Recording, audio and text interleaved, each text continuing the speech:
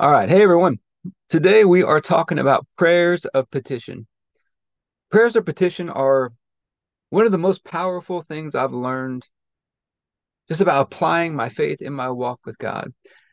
I was just thinking about these prayers of petition lately. Prayers of petition I think of as a formal written request that we submit to God. We turn it over to God. I like to write it out physically on paper. I like to sign it. I like to take communion over it and submit it over to God. I've just seen so many miraculous answers to prayer that have come about through these prayers of petition, not only for myself, but for our partners.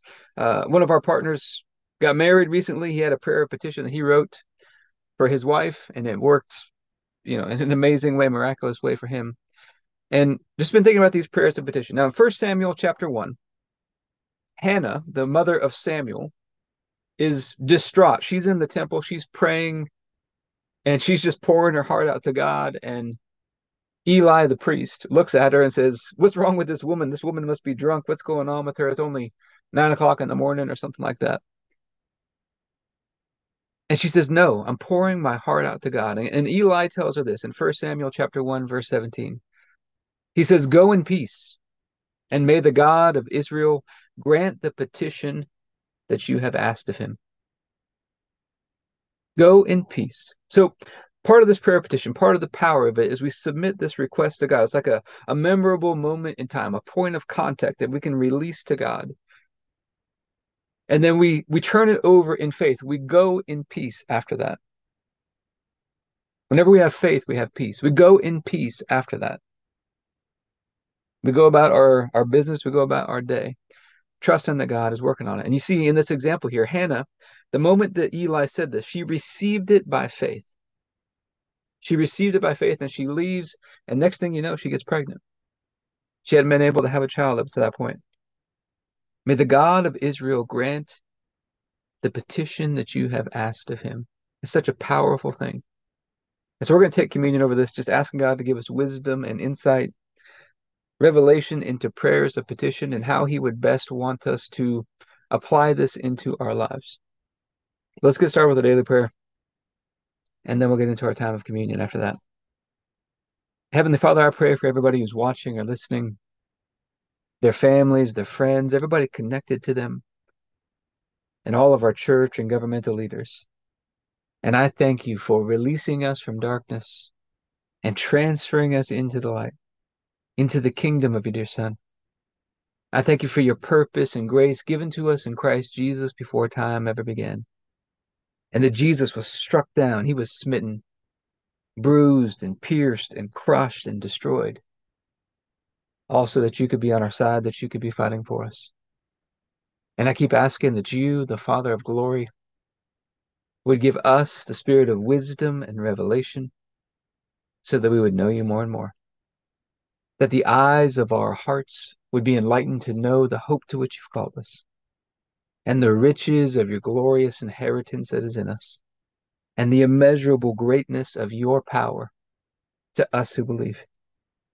The same power that you exercised in Christ when you raised him from the dead and you seated him at your right hand in heavenly places, far above all rule and authority and power and dominion and every name that is named, not only in this age, but also in the one to come. And you put all things under his feet and made him to be the head of the body, the fullness of him who fills all in all. And Father, I ask you to bless us and to make your face shine upon us. Let us find grace and favor in your eyes. Expand our borders and our territory. Expand our capacity to receive everything you've given us in Christ and to let it flow through us so that we do good and are a blessing to people all over the world. Send us opportunities to do good and be a blessing today. And help us make the most of those opportunities. Keep your hand on us and help us do today what's right and best in your eyes. And do it with peace and joy and confidence in you. And we ask you to stretch out your hand to heal and do signs and wonders and keep us from evil and pain. Through the mighty name of Jesus.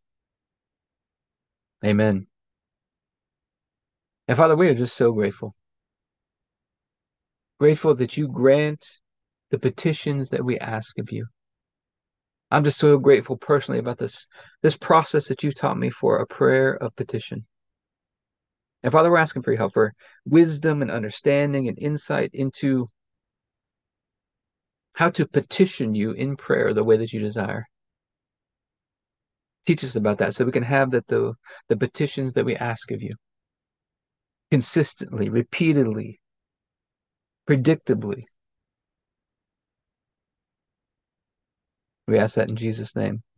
And we thank you the night Jesus was betrayed. He took the bread. He said, "This is my body broken for you. Do this in remembrance of me." We get this opportunity today to remember.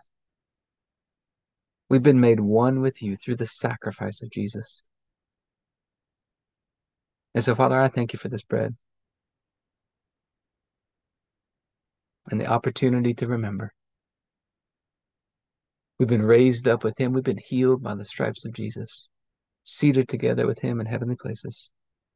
And so I thank you for this bread and ask you to bless it in Jesus' name. Let's go ahead and take our bread.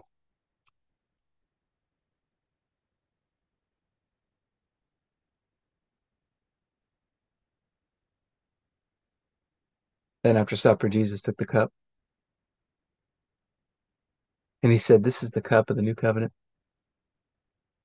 in my blood, poured out for the forgiveness of sins for many." We get to have this covenant relationship with you, Father. And so I thank you for this cup and ask you to bless it in Jesus' name. Let's go ahead and take our juice.